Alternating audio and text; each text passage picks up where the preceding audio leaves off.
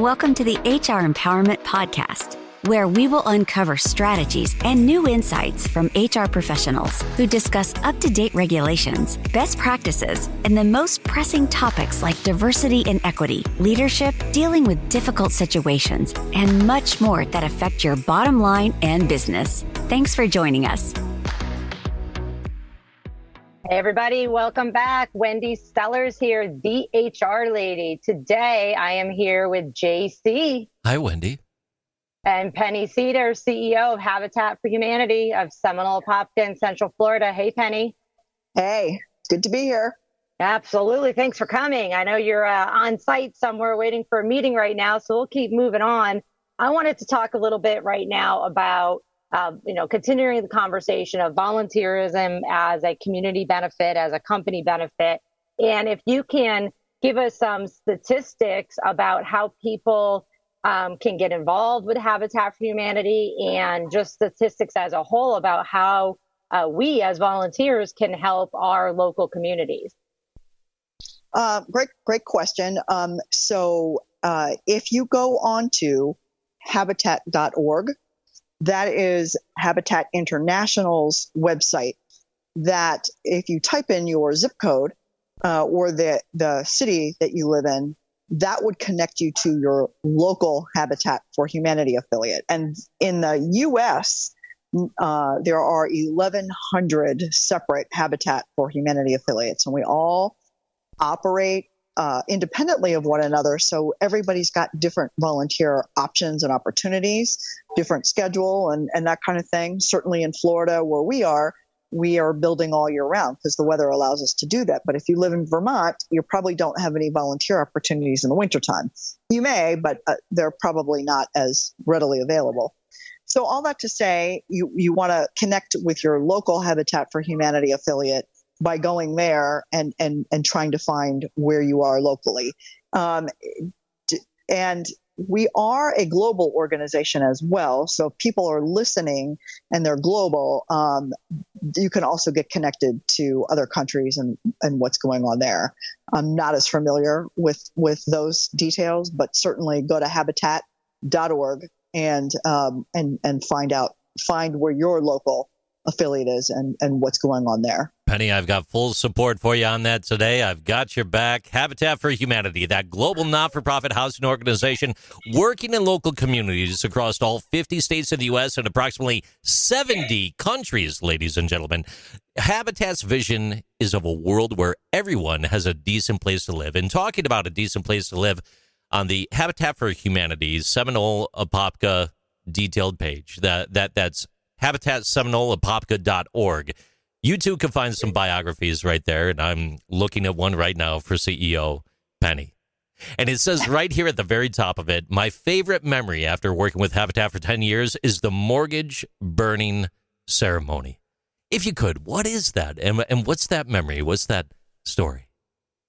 Well, one of the important things for people to understand and to know about Habitat is that we do not give our houses away for free. Our home buyers, they buy them and they have a modest mortgage, but they still buy the house. And they have a mortgage to pay for 20 to 30 years, depending on their particular situation. So they've got a mortgage just like you and I may have a mortgage.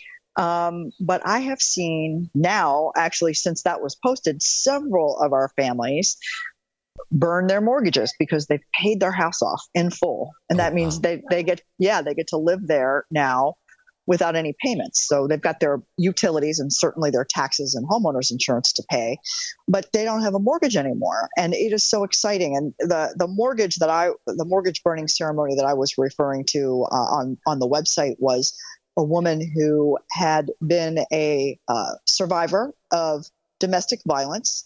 She had 2 daughters. And I have 2 grown daughters, so I could really relate to her story. I'm not a survivor of domestic violence, but I certainly know how hard it is to raise 2 children on my own and 2 daughters. And she was doing that plus, getting out of a very abusive situation. And when she was in the shelter, she heard about Habitat for Humanity. And she said, this might be my way out of a permanent way out of my situation. Yeah. And she worked really hard to buy her house, and she created amazing memories with her children.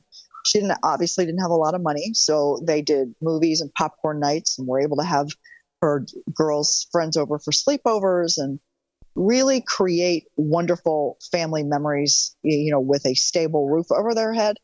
And those are the kinds of stories that inspire me to do my job every day. But certainly there are many, many stories just like hers. And she had accomplished a lot in her life, but imagine not only being a survivor and thriving after domestic violence, but then to be able to pay her mortgage off in full. And she was relatively young at the time. I don't think she was even 50, but how many people really pay their mortgage off in full, right? So great accomplishment. So that was very exciting. That's amazing. Thanks for sharing that with us. It's basically how I end up getting involved, is hearing somebody's story and what can I do to help. I have a few questions for you, Penny, specifically for Habitat. Two questions, whichever one you want to answer first. One is how can people get involved if they don't want to be swinging a hammer? What else can they do? Well, again, depending on where you live, and finding your local Habitat for Humanity affiliate would be important, because that would tell you a lot of different ways to get involved. Many Habitat affiliates across the country and across the globe do different events that you can get involved in. Most of us do some type of a Women Build program in the spring. Again, everybody's a little different about when they do it, but it's an opportunity to raise money, go out and build a house. Some do galas and golf tournaments, and some just do monthly sustainer program. So we call our monthly sustainer program our Builder Circle. So we have people who donate every month with their credit card, month after month, and that really helps us with sustainability. So I would say, most Habitat affiliates have some version of those things, in ways to give. If you're a construction company, your local Habitat for Humanity affiliate may be participating in a builder's blitz, where a general contractor actually gives back by getting their subcontractors to donate both labor and materials to build a Habitat house with professionals, not volunteers. And so that's a lot of fun. So again, every affiliate in your community has different opportunities, but probably some version of the things I mentioned.